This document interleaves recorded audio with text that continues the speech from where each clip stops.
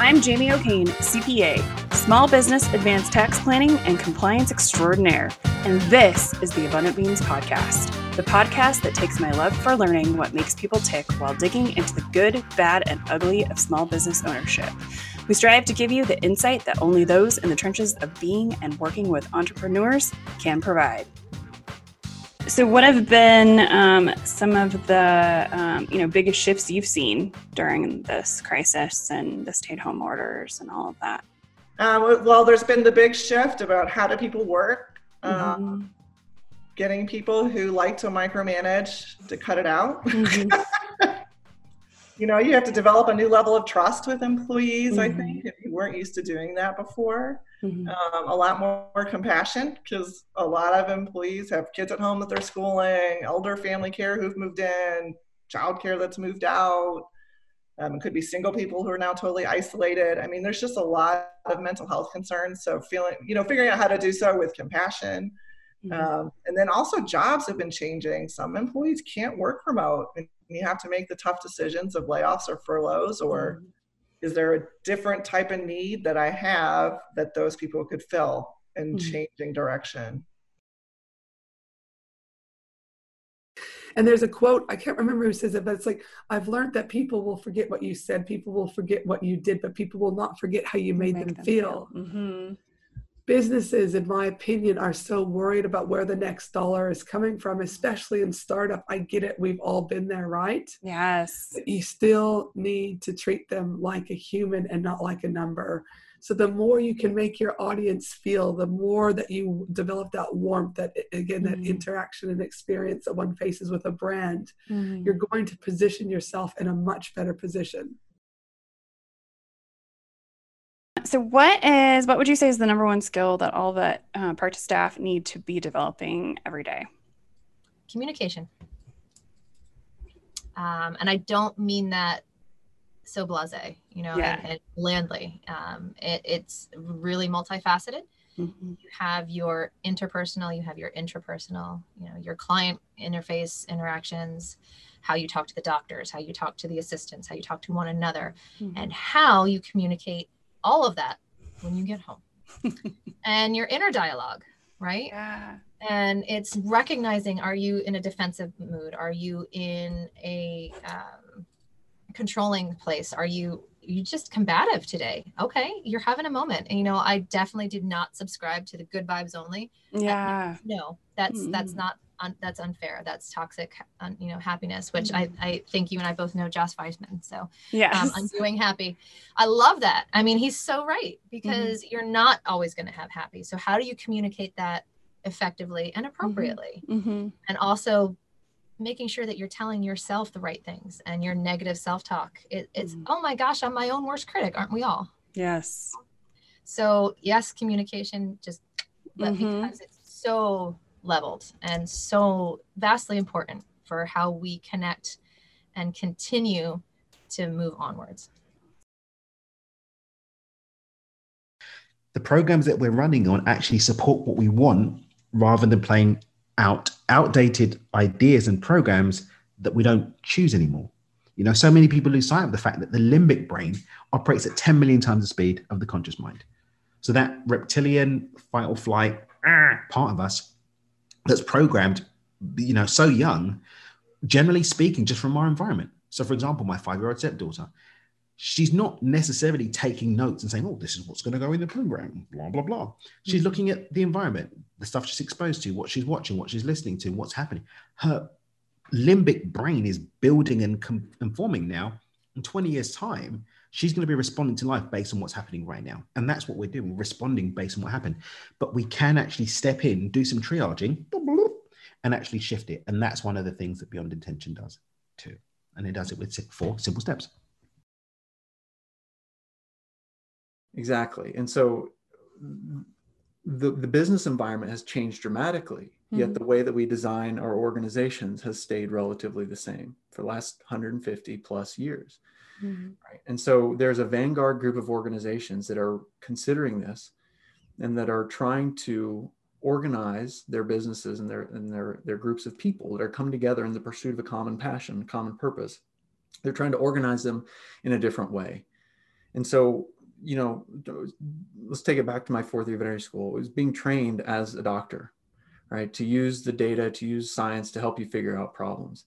And you're trained to also look for the root cause, the root problem of a healthcare issue. Don't just treat the symptoms. You want to be a good doctor, treat the root cause. Right. And so when I looked around at what I was experiencing at school, I looked at it like a symptom, right? This poor well-being in the workplace was a symptom. And so what's the cause? What's the root cause? And as I kept peeling the layers of the onion back, it came down to this. It came down to this way that we design our organizations and the way we lead them and the way that we engage people on the front lines, the employees, those who are closest to the customer.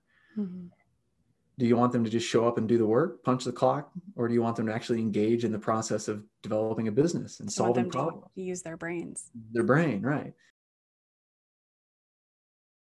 And part of it is really thinking not with that getting to the top is going to make me happy. The fulfillment is an end goal. Fulfillment is something that you come from. It's a place to realize that this is who I am now. And this is how I'm going to be to become the person who I want to be at the end. I think most importantly is, you know, what are the biggest opportunities business owners are missing online? I really think that if you are not putting yourself really out there, you are missing a huge opportunity to connect with people. And I think we want that more now than ever before.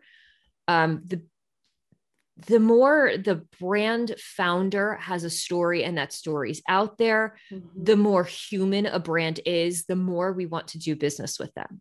And that doesn't mean that you have to show every aspect of your life online. It simply means that you need to show up as a human being interacting with other real human beings, you know, like these are real human beings. They're not data points. Right. And I think treating people like real human beings and crafting an experience for them as human beings is essential. And I think if you're trying to do something different than that, you are missing a real opportunity to build relationships, not just like get transactions from people, but actually to build long-lasting relationships where people will always drive back to you, no matter whether it's, you know, you've got a brick and mortar store or you're online for a period of time or whatever. When they form that relationship with a company they love, they will come back over and over again, and they will refer you to like to beyond, really. So yeah, it's interesting. We just did a whole new website for our business. We put the website and the podcast and the firm together, and they were not together before. Trying to create an accounting firm website that doesn't look like an accounting firm website was, well, the bar's low. So let's start there. It is with accounting firms. Yes. But there's a lot of default, right? So there's a lot of default to, you know, talking about taxes, or there's a lot of default to doing, you know, in-person video instead of like, on our website, we have an animated video. And they were like, but you're an accounting firm, we should do, you know, in person. And I'm like, no, I want to do whatever is opposite of what's expected, right? For a purpose, but the big thing being we're not your normal accounting firm. Therefore, I don't want to look like a normal accounting firm. But it's still hard to like, how do you help people be more, it's really about being authentic, right? Yeah. And being okay with being authentic. Like I look back and I'm like, what the hell? I spent a lot of time working on other people's businesses, right? Like that was a bunch of time wasted. But you know what the thing is that, and this is something that I find people are a little uncomfortable hearing the truth of.